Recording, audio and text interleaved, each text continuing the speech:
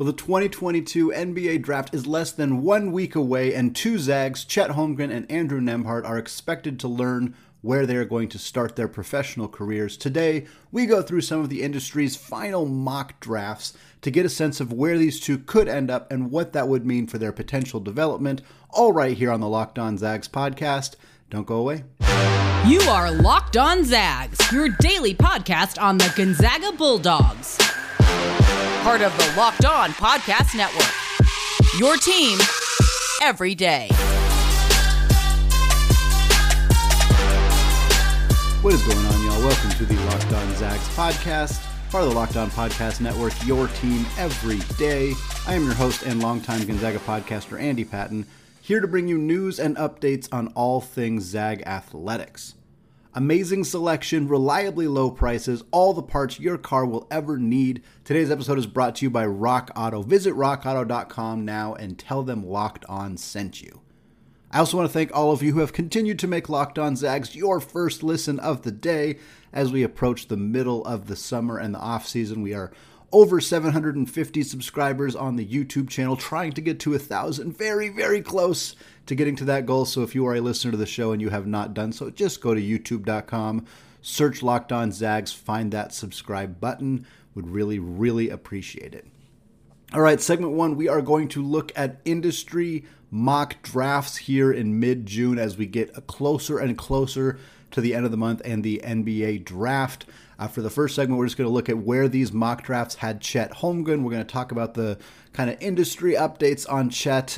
He's not going any lower than third, which is kind of the expectation for him at this point, is that he's going to be one of the first three players selected, as a very, very good chance of becoming the highest selected Gonzaga basketball player of all time, breaking or at least tying Adam Morrison's record as he went third overall back in 2006.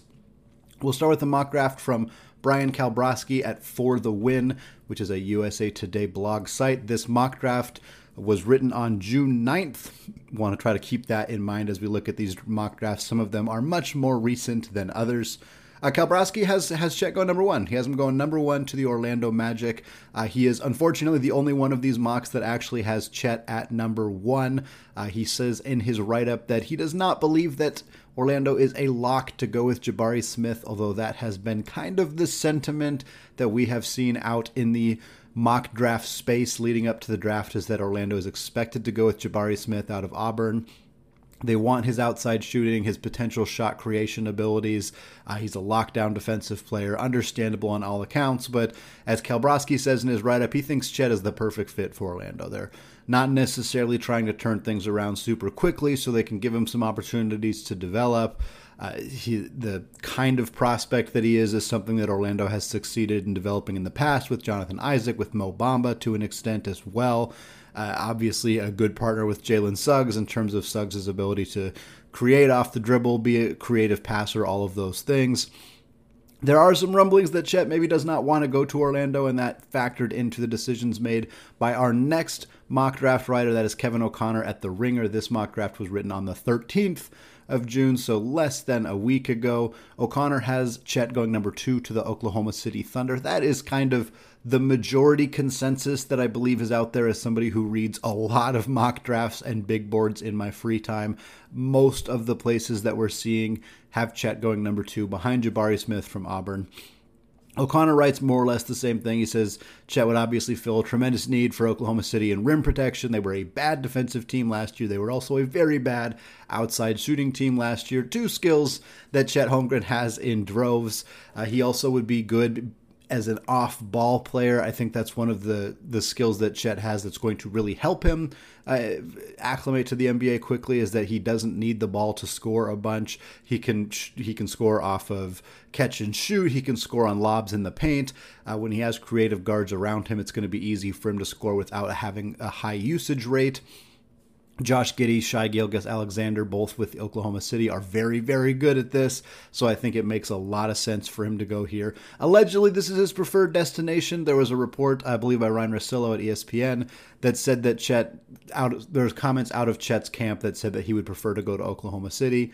you got to take pretty much everything you hear in the news around the draft at this time with a little bit of a grain of salt, as scouts and front office people and agents are trying to kind of drum up whatever level of media they can to hopefully add to their players' stock in some cases. So not necessarily something to take super seriously, but it is interesting to see that kind of preference potentially for Chet, as well as the preference by Orlando to potentially go with Jabari Smith, could really land Chet here in Oklahoma City. Kyle Boone at CBS Sports, he wrote his mock draft on the 16th, so just 2 days, or yesterday, depending on when you were listening to this podcast. He also had Chet going number 2 to Oklahoma City. He said that he believes Chet has the most star power in this draft, that he is a cornerstone defensive anchor for this program. Oklahoma City is not going to take him without the intention of really having him be a piece that they build around. Again, they already have the kind of creators and guards that I think fit well with what Chet Holmgren's skill set currently is, so they could just develop him to kind of focus on the skills he's already very good at and put him in a position to succeed right away, which would be fantastic. We would love to see some of our Zags succeed as soon as they get into the NBA. Final mock draft for this segment, the lowest that we're going to find Chet Holmgren on pretty much any mock draft out there, at least anyone to be taken particularly seriously. This is from Jeremy Woo at Sports Illustrated. This was written back on the 6th, so it is a little bit older. This one has Chet going number 3 to the Houston Rockets. He had Jabari Smith going number 1 to Orlando, which again is kind of the industry consensus. In this situation, he had Dukes Paolo Banchero jump up to number 2. He mentioned in the Oklahoma City write-up that they're going to take a look at both these guys, that obviously both of them could make some sense. For me personally, Oklahoma City's biggest weakness last year was on the defensive end of the floor. So taking Banchero, who's a great offensive player and I think reasonably in play at number 1 overall for Orlando, I don't see the fit as clearly in Oklahoma City. It just doesn't make as much sense. He's a bad defensive player. He's not a great three-point shooter.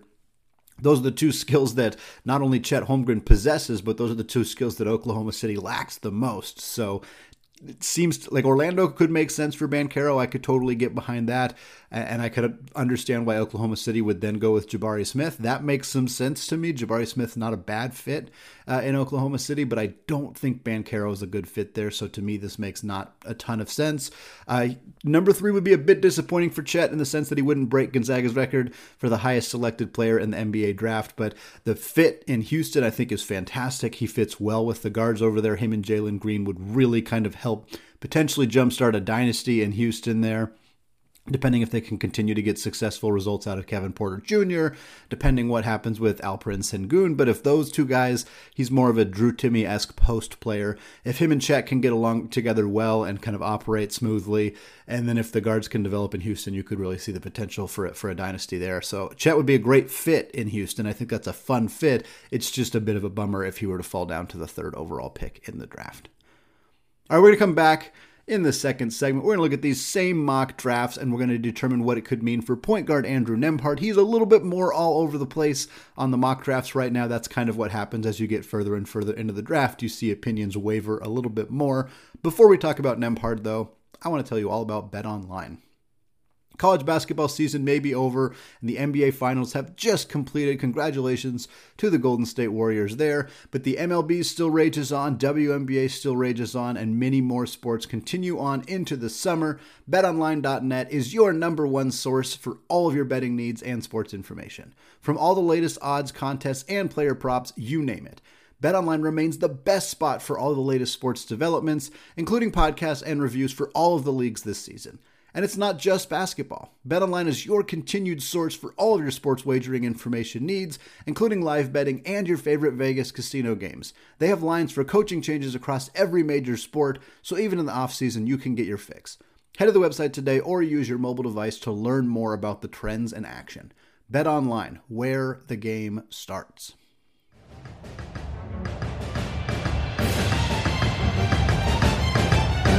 All right, segment 2. Still Andy Patton, still locked on Zags, and we're still working our way through some of the industry's best mock drafts ahead of the 2022 NBA draft scheduled to take place on Thursday, June 23rd.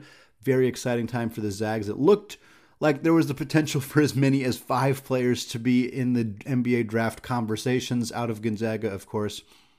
that very epic day earlier in the month when Julian Strather, Rasir Bolton, and Drew Timme all decided to return to Spokane within a 48-hour period. That meant that only Chet Holmgren and Andrew Nembhard are remaining in the NBA draft. Both of them are expected at this point to get selected. We talked about Chet Holmgren in segment number 1. We're switching over to talk about Andrew Nembhard in segment number 2, a guy who a lot of mock drafts didn't have on at all. He was in the 70s and 80s on a lot of big boards, so kind of outside of the draft conversation. Then he came to the NBA Draft Combine and proceeded to play really, really well. His measurements were good. They were not elite, but they were good. But his performance on the court was fantastic. It gave a lot of people opportunities to look at him again and take into consideration the skills that he could bring into the NBA. First mock draft we're going to talk about here is again from Brian Kalbrowski at For the Win through USA Today, again written on June 9th. He has Andrew Nembhard going 29th, just sneaking inside the first round and going to the Memphis Grizzlies, a team that Gonzaga fans are more familiar with than many other teams in the NBA because, of course, they employ Brandon Clark for the last couple of years and have employed Killian Tilly on a two-way contract that recently turned into a full NBA contract for the former Gonzaga player. Kalbrowski mentions in his article that Nembhard was one of the best players at the Combine and that he himself compared himself to Memphis point guard Tyus Jones. Tyus Jones is an incoming free agent, and if Memphis is thinking about potentially replacing Jones, they have the 29th pick. Andrew Nembhard is on the board. If they believe in this comparison, if they believe Andrew Nembhard and believe that he does possess the skills to be a Tyus Jones type player, it makes a ton of sense to take him at 29 overall, plug him on the roster, let Tyus Jones find another opportunity somewhere else, and kind of just proceed forward without having to do anything else at that position. Nembhard is ready right now to be a third-string point guard in the NBA, and he's ready right now to play backup point guard minutes if they absolutely needed him to. The outside shooting was the big question mark. He really answered that, shooting about 38% last year for the Zags. If teams believe that can hold, that he can really be a reliable knockdown outside shooter, as well as a good pick-and-roll player, as well as an adequate defensive guard, he's going to get some looks in that range because his age, he's ready to compete right now. When you're picking at 29, 30, and you're looking at trying to win a championship that next season, you don't want to take Patrick Baldwin or Peyton Watson or some of those other really young project guys who are expected to be available around then. You want to take a guy who's going to help you right now. And Andrew Nembhard is that guy. He's going to do it right away. It's kind of the same situation for Jeremy Woo, who also wrote his mock draft at Sports Illustrated back on the 6th. He had Andrew Nembhard going 33rd, so just a little bit later, to the Toronto Raptors. Now, Toronto, not quite in the same situation as Memphis, certainly not as ready to realistically compete for a title, but I think Toronto is a team that makes some sense too, as like they may not be looking for this really long, drawn-out rebuild where, again, they may use this draft spot on a European prospect or one of the very young, one-and-done players who didn't perform all that well, Watson, for example, or Patrick Baldwin. They may look to add somebody who's going to help them right away. And if Andrew Nembhard's there at 33, if he sneaks through the first round, it makes a ton of sense for Toronto to say, hey, let's bring up the point guard. He can give us minutes right away. He's going to help shore up a depth issue that this team has, and he's going to help us compete for a playoff spot in the Eastern Conference right away. Like, we don't want to draft somebody who we got to wait 2 or 3 years for them to really kind of show up and start contributing. We want to draft somebody who's going to help us now. And Nembhard, again, if he's going to be available at that spot, he's probably as good of a player that you're going to find right there who can help you right away. He may not have the highest potential of any guys that are sitting there. You kind of know what you're getting out of Andrew Nembhard, but 3, 4, 5 really good seasons as a backup point guard, if you can get that at 33 overall, that's fantastic, especially if it fits a need on your roster and you're trying to turn things around. There's also the fun bonus that Andrew Nembhard is Canadian, and I don't know that that's necessarily a huge factor for why Toronto would take him, but it's nice if you're looking at a couple of other factors there. Nice to bring him home to Canada. Nice to get another Canadian on the roster. The Canadian basketball pipeline has been very strong lately. Toronto does employ some of those players. Chris Boucher from out of the University of Oregon is a Canadian prospect who plays for the Toronto Raptors. So he was also, I believe, a late second-round pick. So maybe there's some magic there that they can kind of hopefully conjure up with Andrew Nembhard as a potential second-round pick. And then the third and final one we're going to talk about here in this segment is from Kyle Boone at CBS, again on the 16th. He has Andrew Nembhard going 51st to Golden State. Again, pretty big disparity where you got one person who has him going 29th, one person who has him going over 20 spots later in the draft at 51. This would be to Golden State, so that would really help solidify a recent Mailbag Monday question that I answered discussing which Zag in the NBA is going to be the next to win an NBA championship. Well, if Nembhard goes 51 to Golden State, you got to feel pretty good about his chances there because they're the defending national champions. They're going to run it back and attempt to do this yet another time with the big three of Draymond Green and Klay Thompson and, of course, Steph Curry. Nembhard would just be depth for them. He would be depth that is ready to contribute right away. They're at 51 overall if Nembhard was still there, which according to our other mock drafts, he's going to be long gone, but certainly it's possible that he's still on the board in the late second round. We've seen Gonzaga players mysteriously fall. We saw Joel Ayayi fall out of the draft entirely not that long ago, so it could happen. And if Nembhard's available at 51 and Golden State's just looking to add bodies who can contribute right away, this is a situation where Nembhard might end up more on a two-way contract, where if he gets drafted 29th or 33rd, he's more likely to actually stick on the roster for the full season. But if you got Andrew Nembhard on a two-way contract, especially with their guard room being a little bit older, certainly Klay Thompson's had some injury issues, Steph Curry's had some injury issues, having a guy like Nembhard who could come in, give you good minutes off the bench right away, could convert his two-way into a regular contract if you had some injury issues, get him a chance to play and contribute just right out of the chutes. I think that'd be fantastic. I think this is a really nice fit. It'd be a bit of a bummer to see him fall that far in the draft, but I know there's a large contingency of Gonzaga fans who are also Golden State Warriors fans, so I'm sure they would be pumped. And certainly for Nembhard, a chance to immediately play with Steph Curry, one of the greatest of all time, and to compete for for an NBA championship right away. Pretty darn cool opportunity there. The last one that we did for the first segment with Chet Holmgren was through The Ringer. The Ringer did not have Andrew Nembhard ranked on their big board or on their mock drafts. So again, the disparity for some of these organizations is pretty strong to not even have Nembhard ranked when other places have him as a potential first round pick. It's kind of part of the fun with the mock draft industry is just the people can watch the same players and come to very, very different evaluations. And NBA teams do that too. You'll see a team pick a guy that most other teams probably didn't have that high. Sometimes it works, sometimes it doesn't. That's just kind of how the nature of the game works. I expect Andrew Nembhard's safe set of skills and obviously performance on a high stage for multiple years at Florida and Gonzaga will probably give an opportunity to get selected at some point during the draft. But again, based on team needs and kind of where he ends up falling is kind of anyone's guess at this point. All right, folks, we're going to come back in the third and final segment of the show. We're going to listen to a recorded conversation with KREM's Brenna Green and CBS college basketball analyst Gary Parrish. But before we get there, I want to tell you all about Rock Auto. This episode is brought to you by Rock Auto. With the ever-increasing number of makes and models, it is now impossible for your local chain auto parts store to stock all the parts you need. Why endure often pointless or seemingly intimidating questioning, like is your Odyssey an LX or an EX, and wait while the person behind the counter orders the parts on their computer, choosing the only brand their warehouse happens to carry. You have computers with access to rockauto.com at home and in your pocket. Rock Auto is a family business serving do-it-yourselfers for over 20 years. Plus, Rock Auto prices are reliably low for every customer, and they have everything you could need. Brake parts, tail lamps, motor oil, and even new carpets. I just had my 13-year-old car serviced recently, and I can tell you having one place to find all the parts I need makes things infinitely easier. So go to rockauto.com now and see all the parts available for your car or truck. Write Locked On in their How Did You Hear About Us box so they know we sent you. Amazing selection, reliably low prices, all the parts your car will ever need. rockauto.com.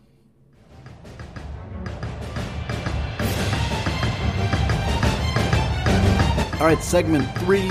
Still Andy Patton, still locked on Zags. Here we're going to hear from Gary Parrish. Gary is a CBS college basketball analyst, one of the best and brightest in the business. He sat down with Brenna Green at KREM for a conversation talking about his projected starting lineup for the Zags, his thoughts on Efton Reed, his thoughts on NIL and why it's good for college basketball, but also in kind of a rough spot for college basketball right now. He also talks about why Gonzaga still gets hated on by college basketball fans around the country. Check out this great conversation here.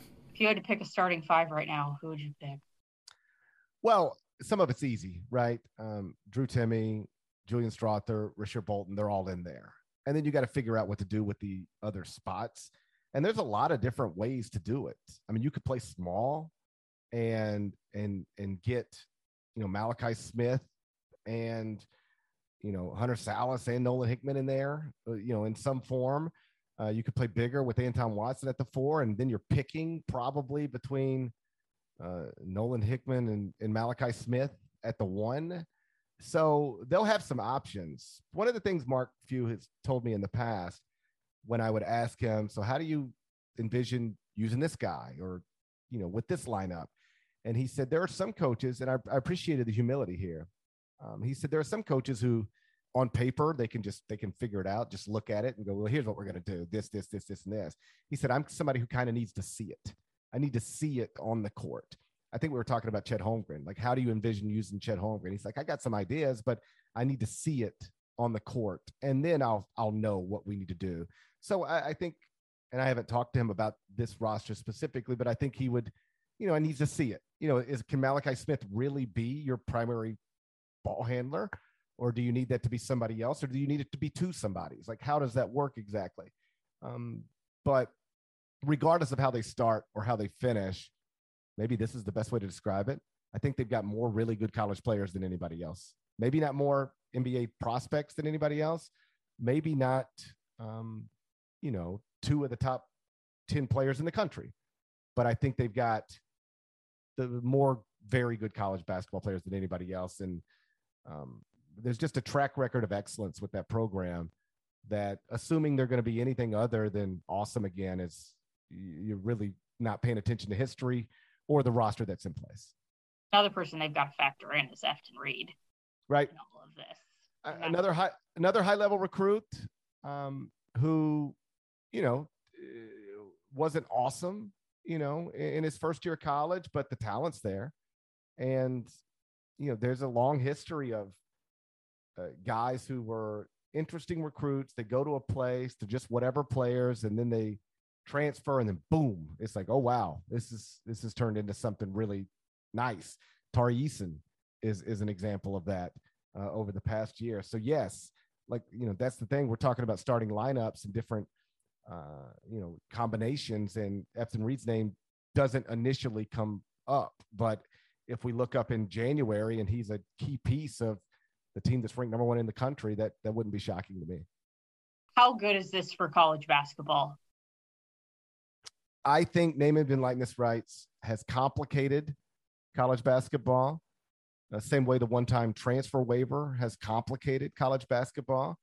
It has made it chaotic in some ways and frustrating for college coaches and fans. But I've always believed that these things are fundamentally fair. They're opportunities players should have, student athletes should have. And so I'm thrilled that they're now getting those opportunities. And I would argue that it's actually good for the sport, because without name, image, and likeness rights, I don't know that Drew Timme's back in school. I don't know that Armando Bacot is back at North Carolina. I don't know that Trace Jackson Davis is back at Indiana. I don't know that Hunter Dickinson is back at Michigan. Like, one of the big problems for college basketball, at least in my adult life, and it wasn't so much when I was a child, because you get like Patrick Ewing in school forever. If Patrick Ewing played 5 years ago, he would be a one and done star out of Georgetown, but he played 4 years at Georgetown. And so when I'm being introduced as a child to college basketball, it's like Patrick Ewing was a thing, and we just haven't had that in recent years because, Marvin Bagley's a thing and then he's gone. DeAndre Ayton's a thing and then he's gone. Kevin Durant's a thing and then he's gone. So often people don't even really lock into college basketball until football season's over. So then you turn it on and there's like these awesome college basketball players and you watch them for 6 weeks and then they're off to the NBA. Well, name, image, and likeness rights has proven to be a magnet back to college, not to get a projected top 10 pick to turn down the NBA draft, but a guy like Drew Timme is perfect. Could Drew have been picked 54th or 47th or even 39th? Maybe. And could he have been on an NBA roster? Perhaps. I don't think exclusively, but perhaps.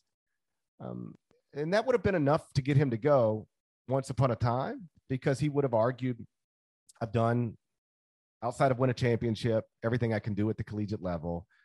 The truth is, there's nothing I'm going to be able to do with another season of college basketball to convince evaluators at the NBA level that I can play in their league. So what I'm going to have to do is just go play my way into their league. If they want to shove me in the G League, then I'll go be the MVP of the G League, and then I'll get called up, and then I'll show them I can play. But there's nothing I'm going to be able to do at Gonzaga that shows these people I can play in the NBA.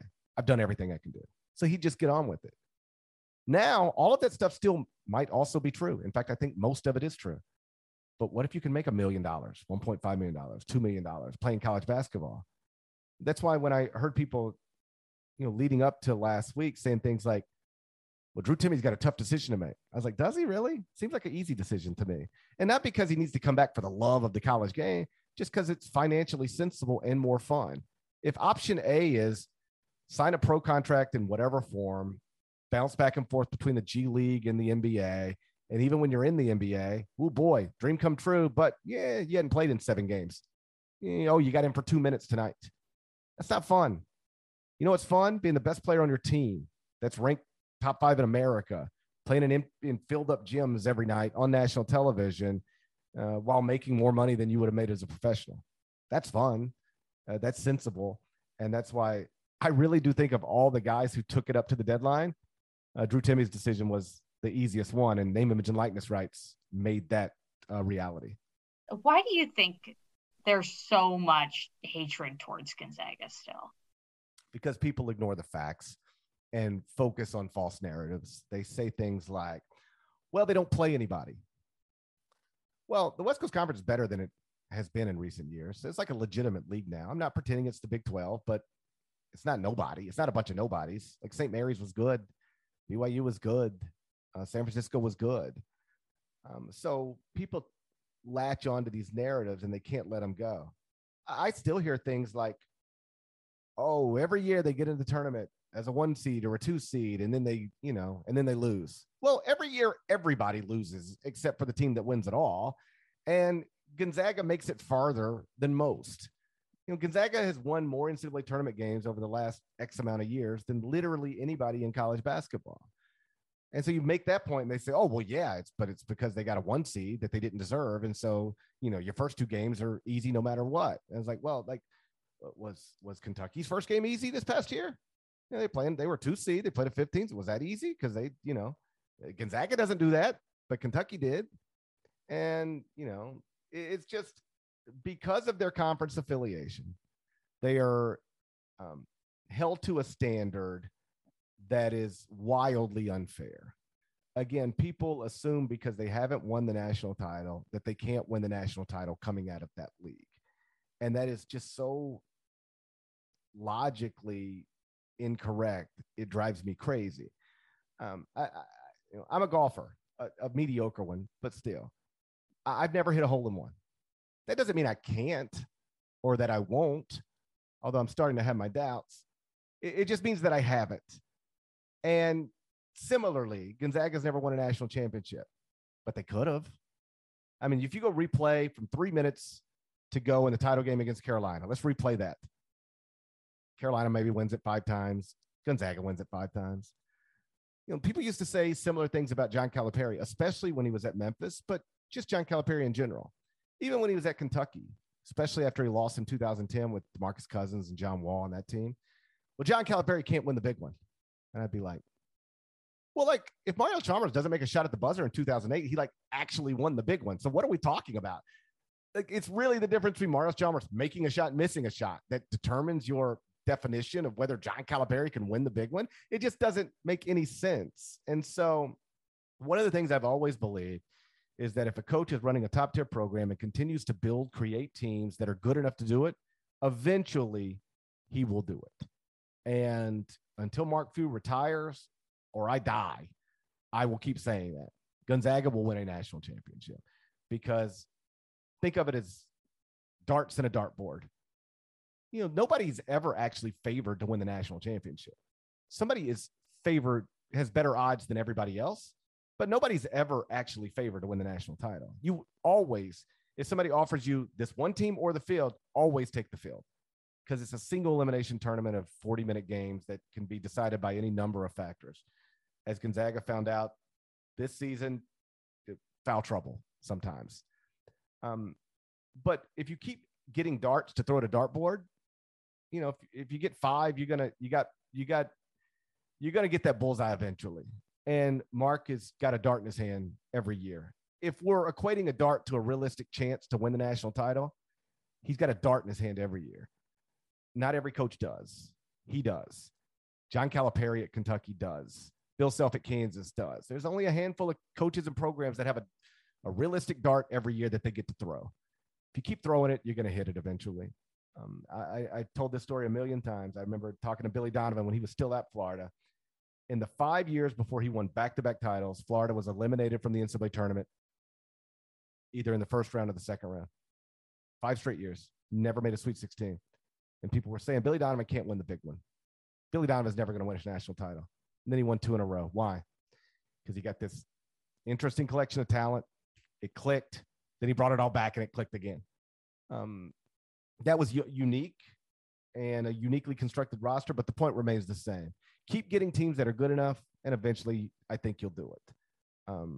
And, here we go heading into another season, and, Gonzaga's going to have a chance to do it. Whether they will or not, who can say for sure? But they'll have a chance. They'll have one of the best chances in the entire country.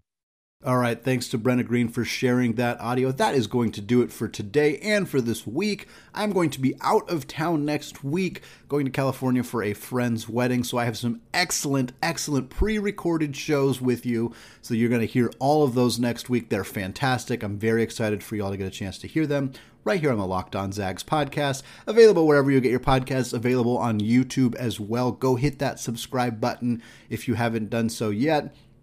Finally, thank you again for making Locked On Zags your first listen of the day. Make sure to go check out the Locked On NBA Big Board. Host Rafael Barlow from NBA Draft Junkies and author of the NBA Big Board newsletter is joined by Richard Stamen, Sam Ferris, and Leif Thulin, giving fans an in-depth look into the NBA draft, mock drafts, player rankings, and of course, big boards. It is free and available wherever you get podcasts. All right, thank you all for listening, and go Zags.